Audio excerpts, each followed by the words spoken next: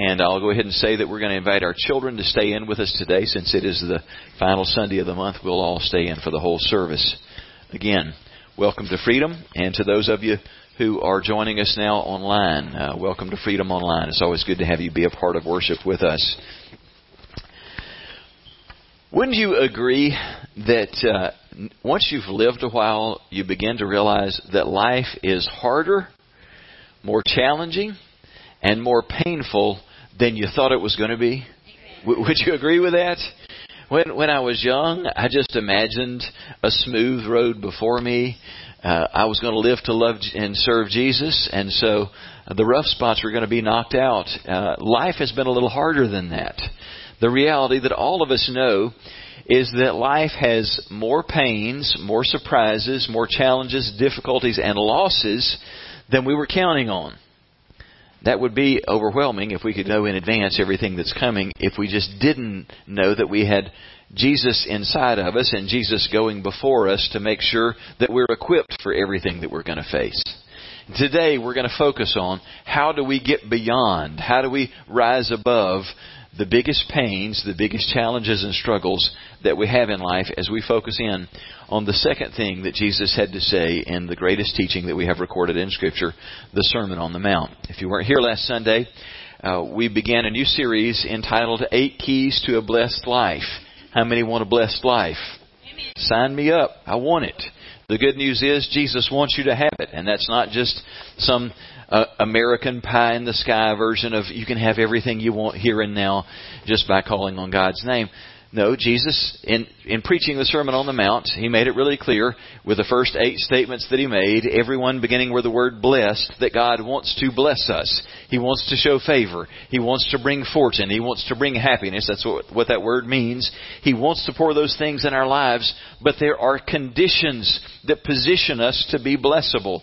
And so last week, we looked at the first of those, where Jesus began by saying, "Blessed are the poor in spirit, for theirs is the kingdom of heaven." And we discovered that to be poor in spirit means simply that we arrive at a place where we realize, I cannot depend on myself.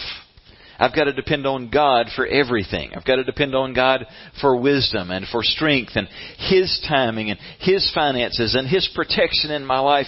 I cannot trust in myself. And being poor in spirit means that I'm totally dependent on God because I've checked things out and I've come to the conclusion that I'm a failure apart from God. I can't clean up my act. I'm totally dependent upon God, that I'm a spiritual beggar.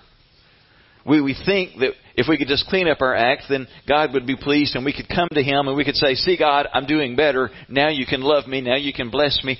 And being spiritually poor is the opposite of that. It's realizing I'll never get there. I'll never deserve the blessing of God. I have to begin by acknowledging, God, my life is fouled up. It's unmanageable. It's beyond what I can fix or control, and my only hope is You. So every day, every moment from this point forward, I'm just going to have to trust in You. I'm going to have to trust in Your forgiveness, Your grace, Your power, Your timing. That's the beginning point of blessing. That's good news, isn't it? It's good news to know you don't have to muster something, that you have to begin by giving up and saying, God, it's going to all have to be You, because I don't have it in me to get my acts together. Okay, that's the starting point for blessing. Now we move to the second of what's known as the Beatitudes, where Jesus said in Matthew 5, "Blessed are those who mourn, for they shall be comforted." Now that sounds like an oxymoron, doesn't it? Knowing that the word blessed in most of your translations comes out as happy. Happy are those who mourn. That almost sounds like happy are the sad. You know, we almost want to say, Jesus, I think you got that one wrong. Happy are the happy. Happy are the people with big houses. Happy are the people who are healthy. Happy are the people who have a good-looking husband, a good-looking wife. Happy are the people who have it all here and now. Happy are the happy. And Jesus said, happy are those who mourn, for they shall be comforted. Let's dive into that. I don't know where you are in life right now. Not everybody in the room. Some of you have got a pretty good idea. But I know that across the room and across the board, for those of you watching and listening online, that we probably represent pretty much the whole gamut. Some people today, you're at a great place. life is good and you're healthy and the people who are around you are healthy and you're secure and you're loved and the bills are paid and you've got a place to live and you're doing something meaningful in life, you're just at a good place. Hey, if that's where you are, just give thanks to God. It's wonderful to be in those places. There are a lot of other people around you who aren't at such a great place today. Some of the people around you are in a place of loss, of pain, of suffering or grief. There are a lot of things that we experience in life that bring pain to us. I mean, think about some of we could make a long list, but just think of the things that do, the losses that we experience that cause deep pain. I mean, obviously, we lose people through death, and we grieve and hurt for long periods of time when people that we love die, but we lose a lot of other things too, don't we? We lose jobs. We lose homes. We lose investments. We lose security. We lose the love of our life. We lose a marriage. You lose your sobriety. I mean, there are all kinds of things that you lose in life that leave you at a dreadful place trying to figure out, am I ever going to be happy again? And in the middle of all that, Jesus says, I want to bless those who feel loss and who mourn loss. In fact, I declare today blessing, fortune, favor, happiness on those of you whose hearts are broken because of loss. Okay, that's not self-explanatory, but it's intriguing good news. Jesus wants today, for the hearts that are today hurting over loss, He wants to do a work of healing. I mean, today, not just like, oh, maybe I'll just feel a little better when I leave. No, He wants to do a profound work of healing. I'm just going to say this for what it's worth. I don't often get texts from other ministers on Sunday morning, but I got a text from our good friend Isaiah, who texted me this morning, and he said, just this morning I wanted to tell you, God spoke to me, and He said that He is pouring out His power on Freedom Church, power to heal those who are hurting. He had no idea what we're talking about today, but I just thought, what a wonderful confirmation and affirmation that God spoke into his life. Power is poured out today. Power is available today to heal people who are hurting. So I want to invite you today, as we dive into His Word, press in with a heart that's expectant, open to what God would want to do to bring real healing in your life. Now, what I'm going to share in the next little bit is just going to kind of come in two parts, and forgive me if this is a little more random than usual today, but I'm just going to kind of give it to you shotgun style. First, I'm just going to share some general thoughts on understanding what we need and what we have to understand if we're going to deal with hurt and loss and experience what God wants for us. So the first half is going to be just kind of some general principles you need to understand. And then the second half is going to be focusing in on some specific ways that God wants to bless you and that we need to be open to and recognize that God is wanting to do in our lives. So if you want to pull out your outline and follow along, we'll begin with this truth. First of all, God doesn't expect me to be happy all of the time. That doesn't make you more spiritual to try and put on a happy face and all the time just go, joy, joy, joy, Jesus, Jesus, Jesus. I'm just happy every day. That is not what Jesus is trying to do, is to turn us into a bunch of spiritual cheerleaders. That is not the goal. Solomon said it well in Ecclesiastes 3 when he said, there's a time for everything and a season for every activity under the heavens, a time to weep and a time to laugh, a time to mourn and a time to dance. Aren't you so glad to know that God has designed that there are going to be times for rejoicing, for dancing, for celebration, that He has made us with a capacity to laugh and dance and celebrate, and He's going to order life in such a way that you'll have significant seasons of just blessing and abundance and rejoicing and celebration. But for every life, there are going to be other seasons. Seasons for loss, seasons for grief, seasons to mourn. And He expects us to do both. And He doesn't want us in those times of loss to feel like, oh, because you're a Christian, you're supposed to go around all the time just going, well, praise Jesus, I lost my job today. Just found out my dad's got cancer. Holy Spirit fingers. Isn't that wonderful? That's not what He's looking for. But haven't you been around people who acted like that? I will never forget years ago living in Tuscaloosa and working in student ministry. And one of the ladies who worked with us in student ministry, her 2 kids had come through our student ministry there. And she was a wonderful, godly lady, a few years older than me, but not much older at the time. She was probably in her 40s. She was a strong believer. Her husband was not a believer, not a Christian. But we just really loved this family and had a heart for them, had a heart to see her husband reached. And their sons, their older son, they were 2 years apart in age. The older son, nice kid, but he just had the most melancholy outlook on life. He just was, if you remember Eeyore from Winnie the Pooh, he was Eeyore, just, oh, bother, you know. But his little brother, Stephen, was just that kid that always made you smile. He had a little prankish, devilish side in him, but you just couldn't help but love him. And he was always kind of the life of the party. And when Stephen, shortly after he had graduated, still living at home with his mom and dad, as he was just about to begin going to school at junior college and had a basketball scholarship, and life for him was just about to begin. And it was late on Saturday night, and Stephen was going to just make a quick run to the store for something. And as he's headed out the door, he goes, "Hey, Mom, can I snag a piece of gum out of your purse?" And she said, "Sure, help yourself." He grabbed the gum and he headed out the door. And his mom had no earthly idea that those were the last words that she would ever exchange with her son. Stephen got in his car and he pulled out of the apartment complex and got on a little service road and headed out to cross over the 4-lane, McFarland Boulevard. And I'm sure he looked up the road and saw the cars that were coming down the road. But at night it can be harder to judge how fast people are coming. And he didn't realize in that moment that the 2 cars coming his way, as he was wanting to cross over 2 lanes to turn left on the 4-lane, didn't realize they were drag racing. And so as he began to pull across to try and get to the median, he got T-boned. An awful accident. And Stephen died in the middle of McFarland Boulevard. I'll never forget getting the phone call early that morning. And, of course, we immediately dressed and took off over to our friend's home. And some of the other leaders of the church had beaten us there. And when we walked in the door, the heaviness in the air was just so thick, you feel like you could have cut it with a knife. Death's always a tragedy. But to see a teenager who's just so ready for everything that's coming and who's come to a place of loving the Lord and God's got a plan and you're just ready to see that unfold, and to walk in and realize that's over. This family's walking into something they'll never get over. You don't get over something like this. You get through it. You don't get over it. We walked in and it's so incredibly heavy.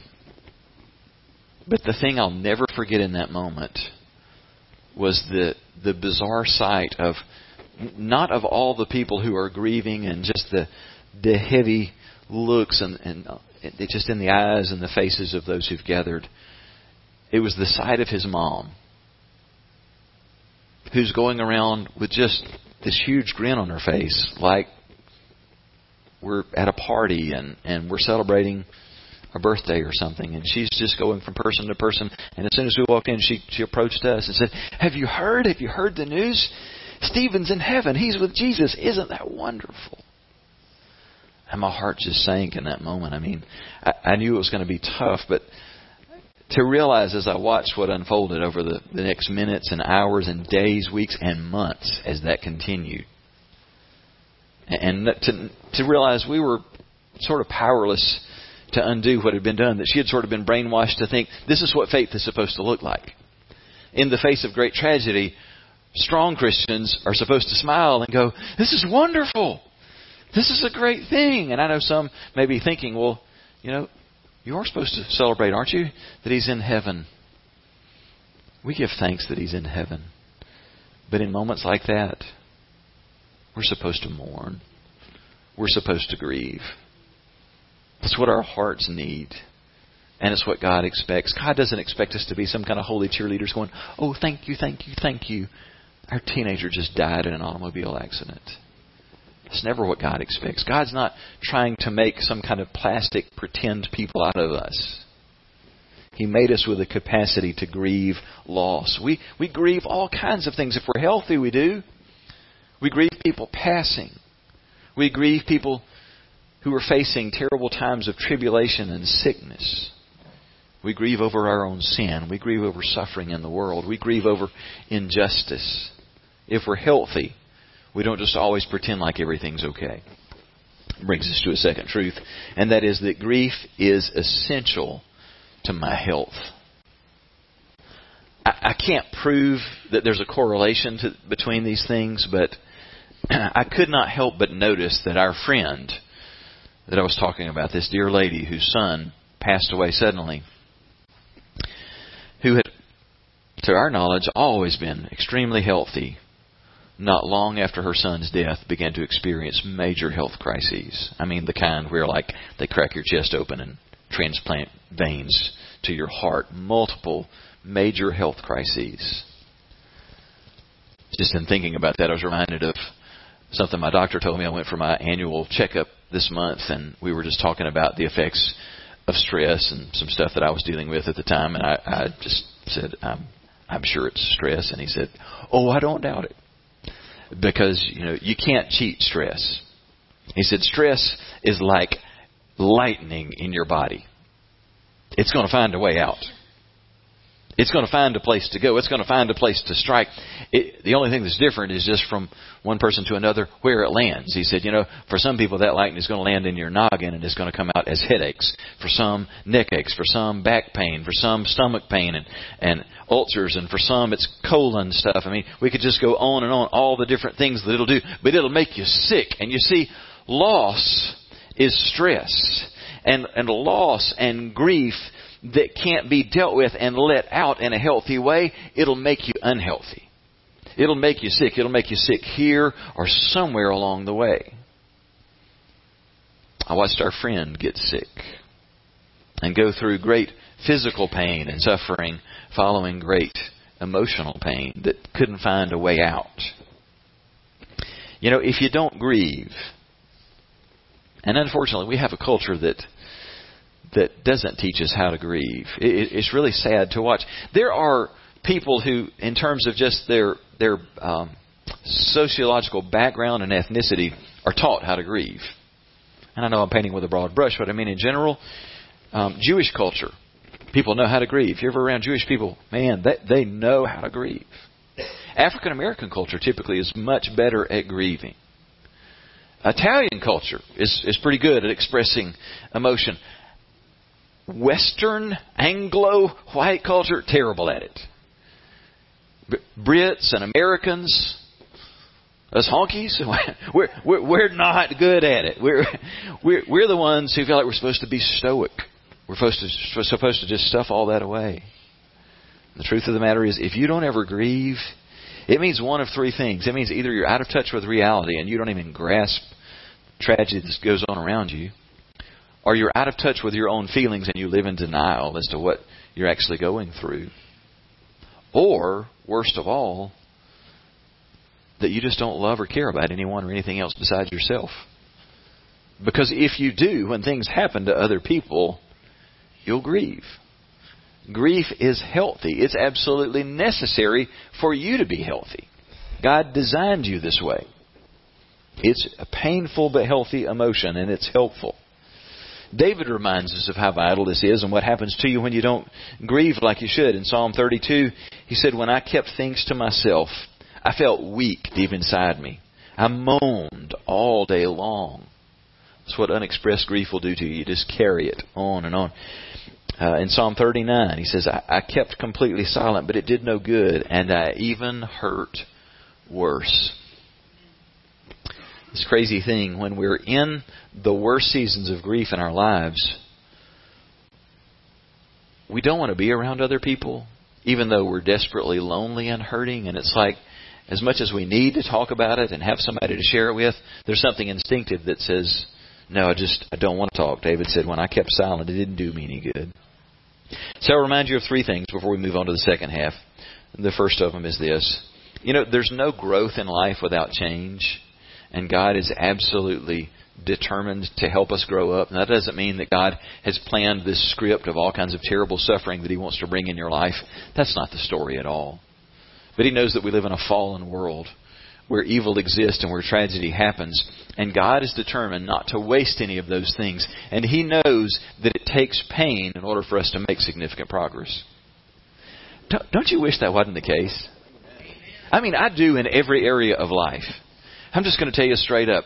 One of my favorite moments of every week is Thursday morning when I'm leaving the gym. I do all of my exercise Monday, Tuesday, Wednesday, Thursday. And then I give myself the weekend off. So like my favorite hour of the week is the first hour after the gym is done. Because I'm just thinking, praise God, until Monday morning I don't have to hurt like that anymore. I know all kinds of people who are like, oh, I love going to the gym. I hate going to the gym. I can't believe I pay them for me to go hurt like that in that place. It's insane. But here's what I understand.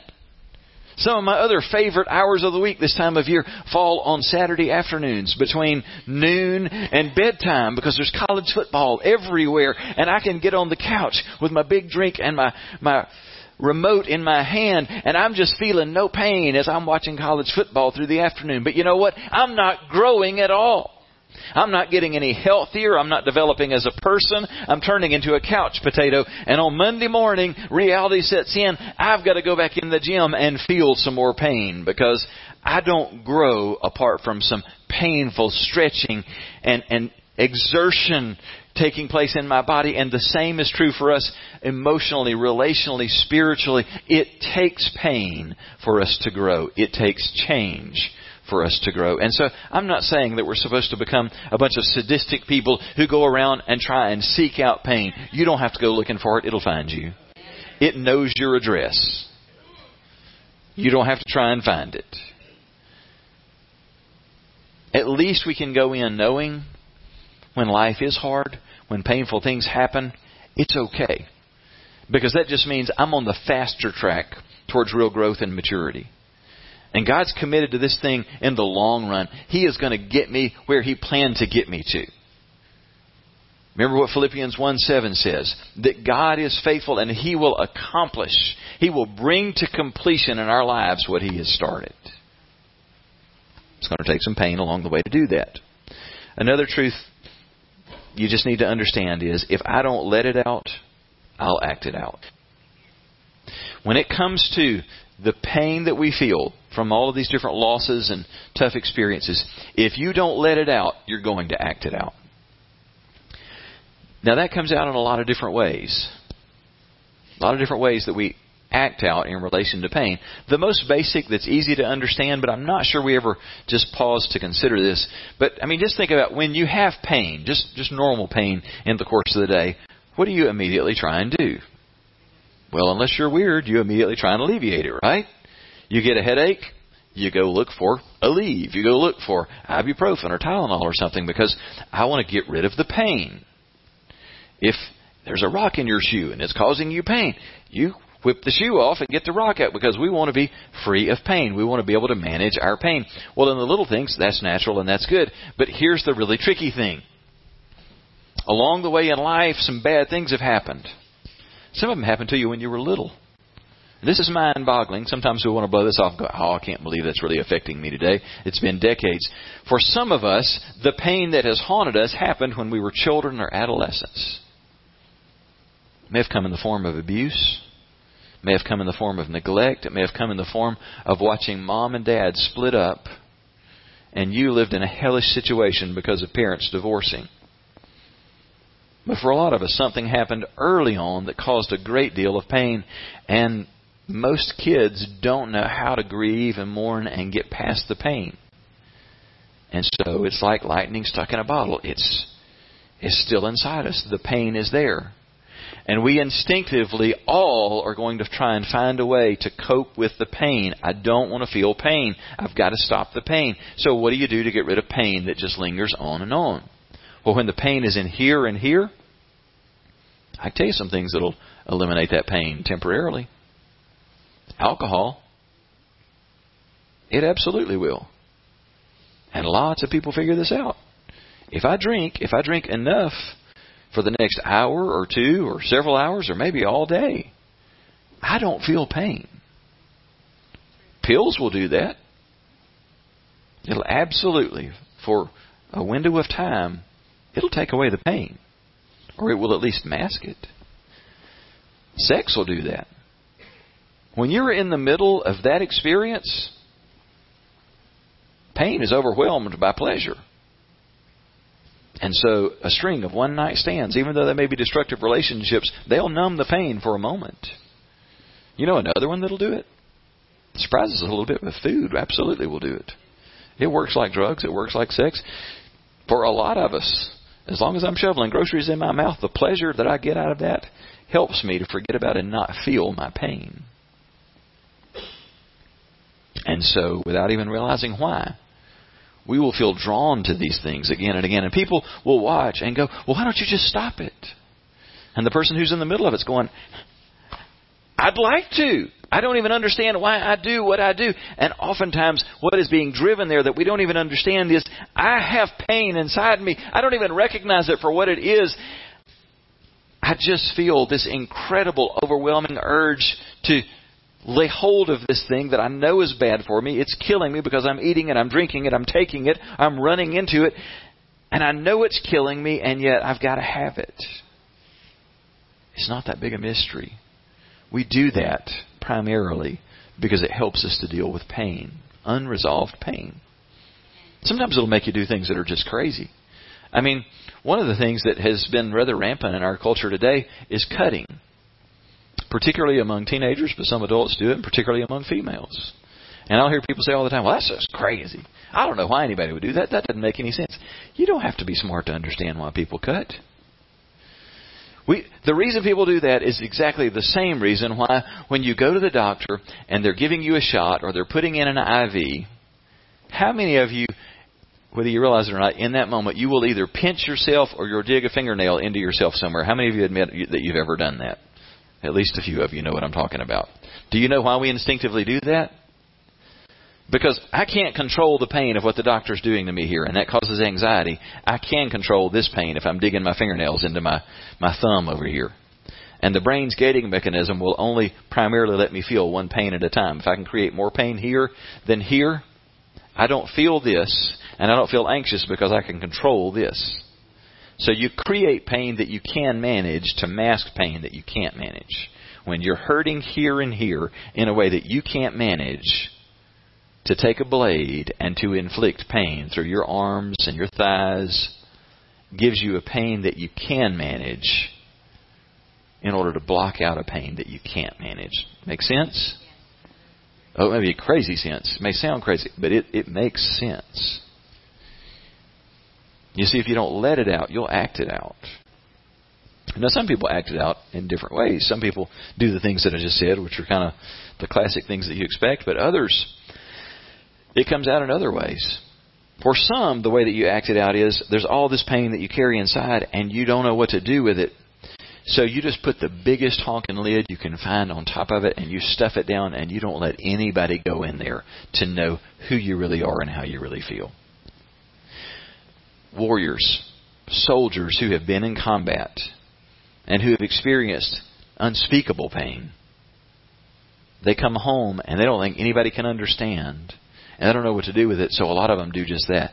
They just put the biggest, heaviest cast iron lid they can on all of their feelings. And suddenly everybody around them goes, I don't know what happened, but they're just not the same person. I can't seem to get through to them.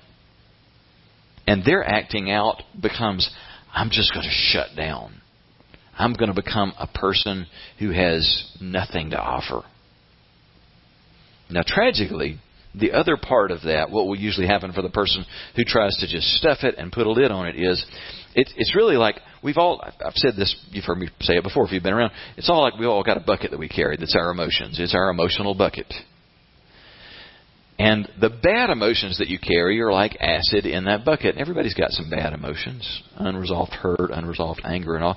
And if those things don't ever have a way to get out, if nothing healthy comes along to drill holes in the bottom of the bucket and to let those things just kind of harmlessly drain out, they'll build up over time. And you'll get to a point that you have a bucket full of acid. And the scary thing is, for the people who are carrying around a bucket completely full of acid, is every time anybody bumps them, even a little bit, something spills over and burns them. And what that usually looks like is this person who's just got it all stuffed down inside, and emotionally they're just like, just trying to hold it in, and they try and never let out any emotion, and then something bumps them. And it may not have even been all that major, and what do you get? You get a volcano. You get a rager. You get somebody who suddenly can't control their emotions at all. If you don't let it out, you're going to act it out. You with me? One final general principle. If I don't grieve a loss, I'll also get stuck in that stage. It's just a fact. When you don't deal with it in a healthy way, when you don't express grief and mourning over a loss, you'll get stuck there. You get stuck there emotionally. You can't get stuck there just almost mentally. Have you ever known grown-ups who, to be around them, you just feel like they seem like, and I don't say this to be insulting, but where you just realize this person seems to be emotionally about a 14-year-old. You might be surprised to learn. You get that person in therapy and you'll discover something terrible and traumatic happened to them when they were about 13 or 14 years old, and they got stuck there because they never had a way of dealing with their grief. Grief can leave you stuck if you don't learn how to express it. You may not emotionally stay stuck at a particular age or stage, but your heart will get stuck at that place. And it can be 40 years since the original loss and pain occurred, and still you're stuck there. In fact, that's part of what God wants to heal today. There are some people been carrying around long-term hurts. You've acted it out. You've felt so much pain. You've done things that you didn't even understand were tied back to something that happened to you so long ago. And God wants to bring real healing to that. Now, moving on to the final portion. How is it that God wants to bless and minister to broken hearts? And I'm going to move through these very quickly. You've got them in your outline, so I'm not going to elaborate at great length about these. But 6 things very quickly at how God blesses broken hearts. And the first is this. God draws us close to Himself when we're grieving. Psalm 34:18. If this isn't underlined in your Bible, it needs to be.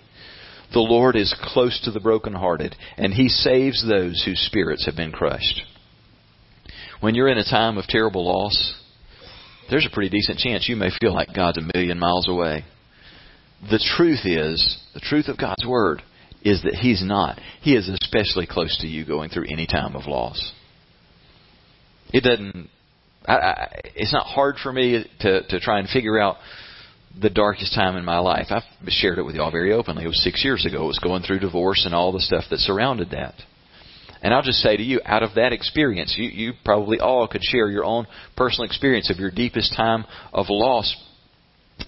I didn't, at an emotional level, I didn't feel this warm, fuzzy relationship with God just like, oh, I just feel like Jesus is just talking to me and He's just right by my side all the time. It didn't feel that way. And yet I was keenly aware of God's love and nearness in my life because I knew the truth. I knew that God draws close to the brokenhearted, that those who are crushed, it's like He's a mama bird who just comes in and wraps His wings around us. He's closest when we're in those seasons. And we get confused about that when we fail to realize that I don't feel everything that's real. And not everything that I feel is real. You understand both halves of that? In that moment, I may say, I feel so alone. I feel so abandoned. I feel so much like God is so far away. It's all legitimate to say. I feel that in that moment. The fact that I feel it doesn't make it real. That is how I felt. I felt lonely. I felt crushed. But it didn't make it real. I at least knew the reality was, regardless of how I feel, the truth is God is near. God is with me. And that left such a tremendous sense of peace to just know God hasn't abandoned me. God's closer to me now than He's ever been. The thing that will get us confused is when we think that feelings define the truth. When you're going through a hard season, whatever it is, it may not be a time of loss, it just may be of great conflict and difficulty, you need to separate feelings from facts. You need to ask yourself in those hard times, what are the facts and what are my feelings? Well, I feel this. Okay, fine. It's legitimate to feel whatever you feel. But now let's get clear on what are the facts. The fact is God loves me. God is faithful. God has promised to never abandon me. He has promised He'll be closer to me in a season like this than any other time in my life. That's a fact. I'll bank my life on it. You got to embrace the facts. Because the feeling will just lie to you a lot of times, especially in great difficulty. The feelings confuse us because what we're accustomed to is when life is good and we come into worship or we have our quiet time, we just get this warm, fuzzy feeling. It's just that Jesus all over feeling. And, that's all good. Don't you like having those feelings? I love that. I love it when in my quiet time I feel like I just had hot chocolate with Jesus. Those are great. When you're going through a terrible loss, you're not going to feel like you just had hot chocolate with Jesus. When you have your quiet time, you're probably going to feel like it was work to pray. And it was work to read God's Word. And you may feel like God's voice was kind of quiet in that time. It's okay. Don't confuse your feelings with the facts. The fact is, God draws near to us then. Paul said it so well in 2 Corinthians 6:10. Our hearts ache, but at the same time we have the joy of the Lord. I know that feeling. Many of you could testify to the same thing. Oh, my heart is hurting so bad. And yet there's a joy I just can't even explain. There's a peace because I know I'm not going to stay stuck here. There's a season for everything, and I'm in a season of loss. I'm in a season of mourning. But God has promised there will be seasons of laughter and dancing. And He's promised to be with me in the season of mourning. Second way that God blesses the brokenhearted is that He grieves with us.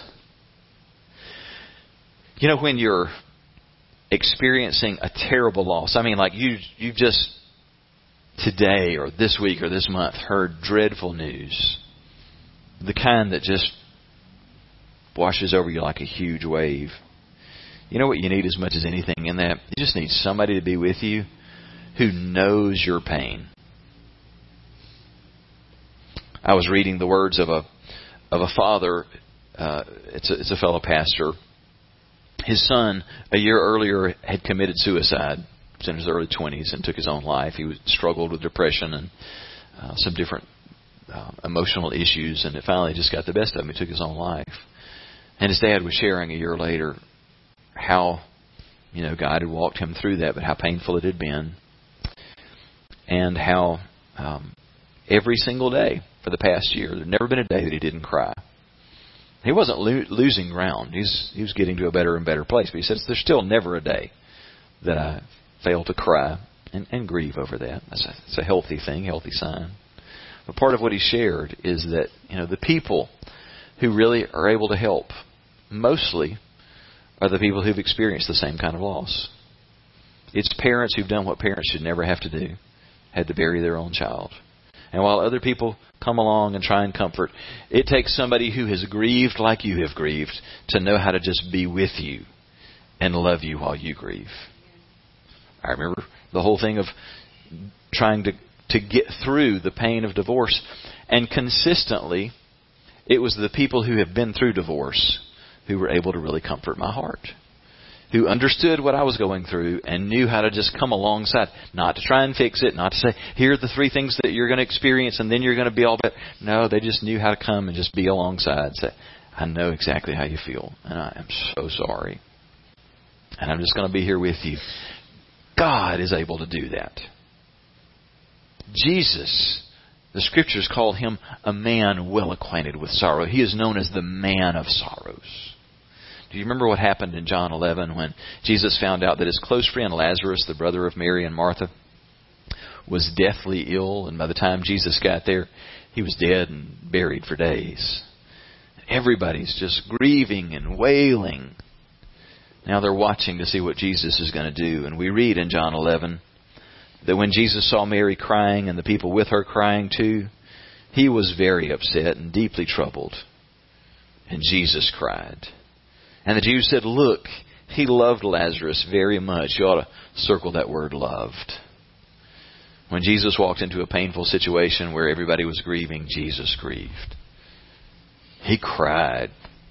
He cried because He loved. You love somebody and they hurt or they die and you mourn. God doesn't look at us and go, well, bless your heart, that must be hard. So sad for you that you're human and you have to feel that way. No. We grieve because we're made in the image of God. God has emotions. God grieves tragedy. And when we grieve, God says, I understand. I know how you feel.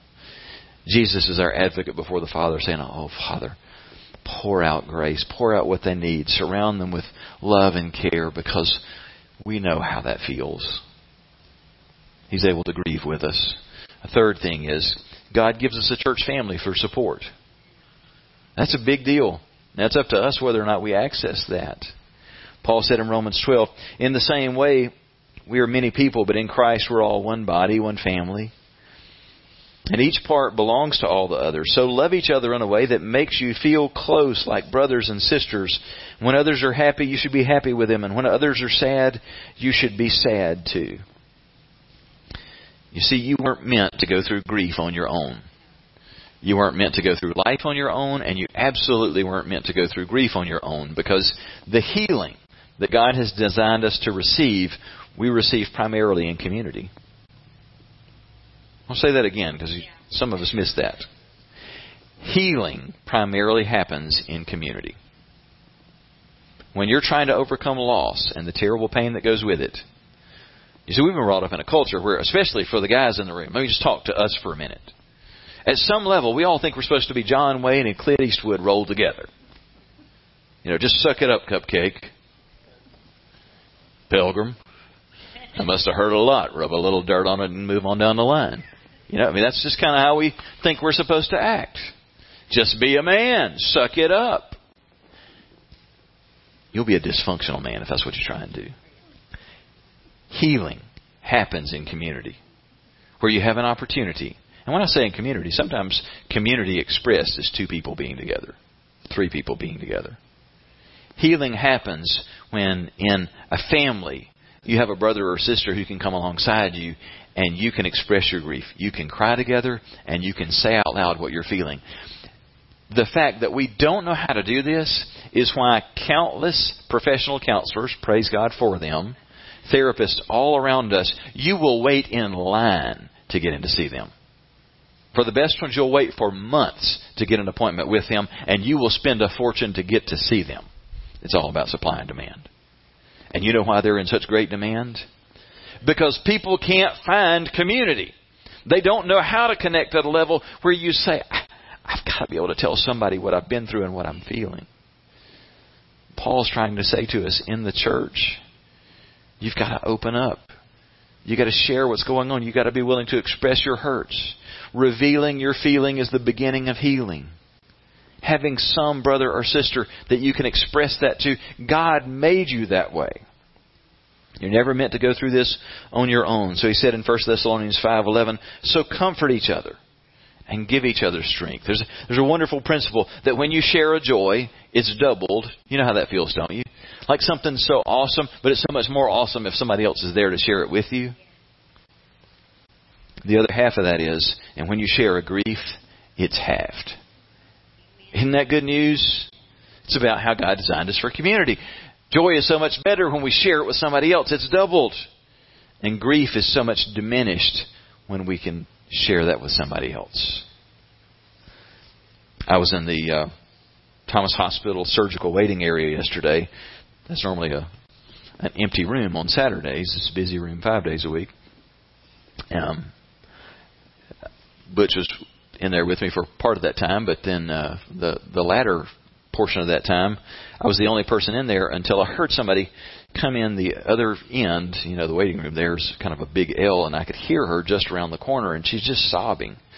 And it's that awkward thing of like, I probably don't know this person, and yet I hear them grieving, and I'm on the verge of getting up and going over and just saying, hey, I have no idea what's going on. Do you need somebody to talk to? I'm a pastor. You know, could I help you in any way?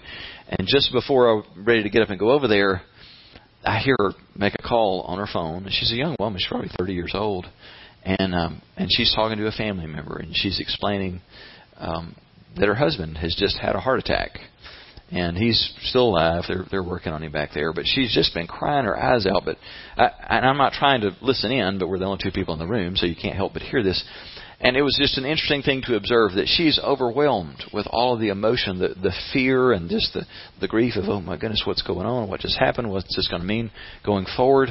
And it's like, it's unbearable. It's just too much. And she's just bawling her eyes out. But every time that she would share with somebody else that she was close to, I listened to her do it again and again. Every time she would share it with somebody else, her emotion and her grief would drop. And suddenly she'd regain composure. And you could just tell she would be comforted by that. And I have no idea if they were Christians or not. And it doesn't even matter in that moment because the principle still holds true. Because she had somebody else just grieving with her, it's like hers was halved. You got to have other people that you let walk through that with you. And you got to open up and share with them. The fourth thing is God uses grief to help us grow, and sometimes that just helps us get through it knowing that. C.S. Lewis said, God whispers to us in our pleasure, but He shouts to us in our pain. God is using His megaphone when we're going through painful times. And Solomon said in Proverbs 20:30, sometimes it takes a painful experience to make us change our ways. God isn't going to waste the painful experiences of your life, and somehow He does always redeem those if we're open to what He's doing. Now, we know the truth of Romans 8:28, where it says, we know that God causes everything to work together for the good of those who love God and who are called according to His purpose for them. We need the comfort of that, right? We need to know God's not going to waste this. Somehow He's going to work good out of this tragedy.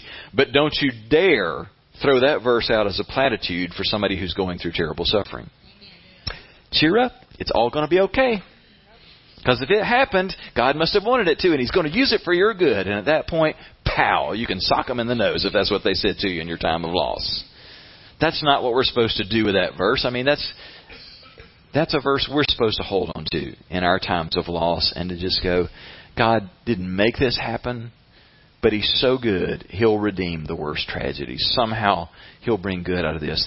The people who have studied the survivors of the death camps during World War II have found that of that small percentage who survived the concentration camps where millions and millions of Jews were put to death, that the common thread among most of the survivors is that in the middle of their suffering, those who survived found meaning in the midst of their pain. Now that may sound vague and generic, but just to put a face on that. In the middle of that kind of suffering, you can either, say, woe is me, I'm so angry at God, there can't be a God, or, you can focus all of your energy on how evil the enemy is, or how unfair God is, or in all these unhealthy directions, or you can find meaning in your pain and recognize, just as a for instance, as awful as this is, God has positioned me to bring comfort to some of the worst human suffering in the history of the world. And people can find such meaning in that if you could walk up to them in the midst of that moment and say, here is your ticket out of here. You get to go to America or somewhere far away and be freed from your suffering, that they have found such meaning in their suffering that they would say, as terrible as this is, I can't leave behind all of these other friends that I have who are still in the midst of the pain. There is meaning in what I'm doing here because I'm entering into their suffering and helping them get through that. That may sound far removed for you, but what I'm just saying in that is whatever you're going through, you can find real meaning in that. I mean, I'll just tell you, going through the whole thing of divorce, part of what gave meaning to those experiences was God kept reminding me in that people that you've been lousy at ministering to before, you're going to be able to connect with because you are entering into their suffering. And I kept thinking, God, I'd have rather read a book on it. And He kept reminding me, a book won't do the trick. You've got to walk through pain in order to comfort those who are suffering. The fifth thing is that God gives us the hope of heaven. Aren't you glad? That helps us in two ways. For one, we just need to know that there's going to come a day when the struggling is over for us. But it also comforts our hearts when we've had to say the final goodbye to somebody who meant the world to us. Paul said in 1 Thessalonians 4, we don't want you to be ignorant about those who have died. He's talking about those who've died in the Lord. We don't want you to grieve like other people who have no hope. We grieve differently. We still grieve. This doesn't mean that when somebody dies that was a Christian, we just go, oh, it's all better because they're in heaven. They are in heaven. And we have tremendous comfort from knowing that in heaven they aren't suffering. The words of Revelation aren't a fairy tale. When He says that Jesus will wipe away every tear from their eyes and there'll be no more death, sadness, crying, or pain because all of the old ways are gone. And all of God's people said, amen. Thank you, Jesus. But it doesn't mean that when we're saying goodbye to someone that we love that we don't grieve. We're not grieving where they are. We're grieving that they're not here with us. And that's healthy and normal. And then finally, just understanding that God uses our pain to help others is a big deal. 2 Corinthians 1:4 says, He comforts us whenever we suffer. And He does. And that's why whenever other people suffer, we're able to comfort them by using the same comfort that we have received from God. I've had a lot of opportunities over the years in sitting with people and listening to their grief. And as they move further down the line and working through their grief, to have the opportunity to say to them, this thing that just a few weeks or months ago seemed like such a black hole that you could never get out of it, and you're just beginning to see a hint of a ray of light at the other end. It seems so far removed that you'd ever get to a happy place. But I'm telling you, not only are you one day going to be back at a healthy place where you can rejoice and be happy and enjoy life again, but I can just about promise you that what you've just walked through, if you continue to walk with God, you're going to walk with multiple other people through the same experience. You're going to be with other people who've buried a parent, who've buried a child. You're going to be with other people who've gone through divorce, who've lost a job, who have been through what you've been through and who feel hopeless in that. And you're the person that God's going to bring along. And the very comfort that you received that got you through, you're going to be able to sit with them and say, I know how you feel. I know how scary and uncertain and just how black it feels. I know how much you don't want to go be with other people. I know how church feels like such a weird place to be, but feels like the most awkward hour of the week for you. I know how you feel in this moment. Can I just share with you just what comes next? Sometimes you have to wait for a while before you can even share that. You just got to be with them and just say, I get it. Sharing out of the comfort that you've received. Now, I'm going to close by just sharing 2 or 3 just very simple things about when you comfort others who are grieving. Some do's and don't do's. When comforting the grieving, always avoid saying things like, at least, fill in the blank. To that grieving mother who's just had a miscarriage, to come along and say, oh, bless your heart, I'm so sorry. But at least you're still young, you can have more kids. At least you've still got that other child. That's not comfort. That's trying to minimize their pain. That's a polite way of saying, suck it up, it ain't that bad. I mean, think about it. At least, those words at least tell you, I'm trying to minimize what you're going through and say, it ain't that big a deal. Never do that. A second one. Let the other person express their emotions, whatever they are, because they're just that. They're just emotions, and they're legitimate. Whether by your words or by your actions, give them permission to express whatever they're feeling. I hated to realize this, but some years ago I had to come to terms with the fact that I'd made myself the emotional police.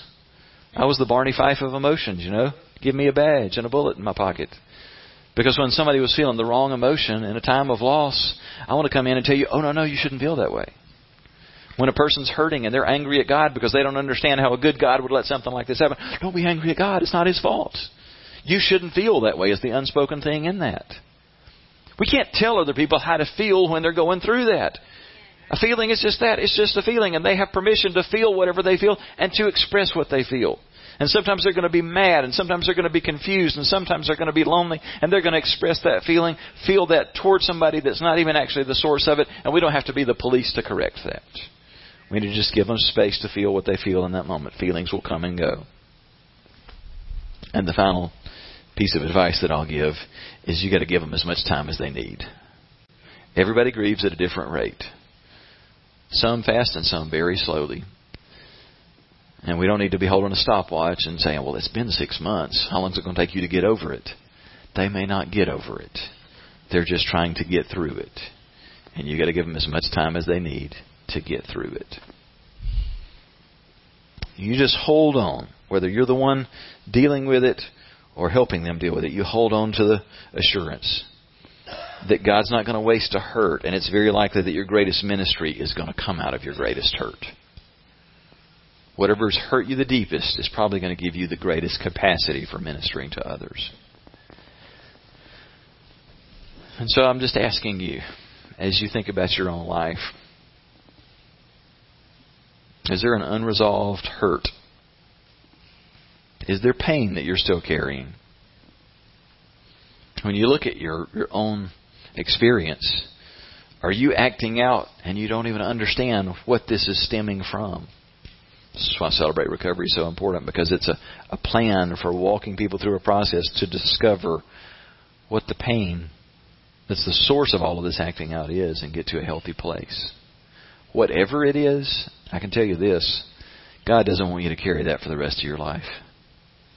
He'd love today to drill some holes in your bucket and just let that pain just pour out harmlessly. But a lot of it's up to us. Are you willing to express it? Expressing it's usually going to mean we've got to let some emotion out and we've got to talk it out with somebody.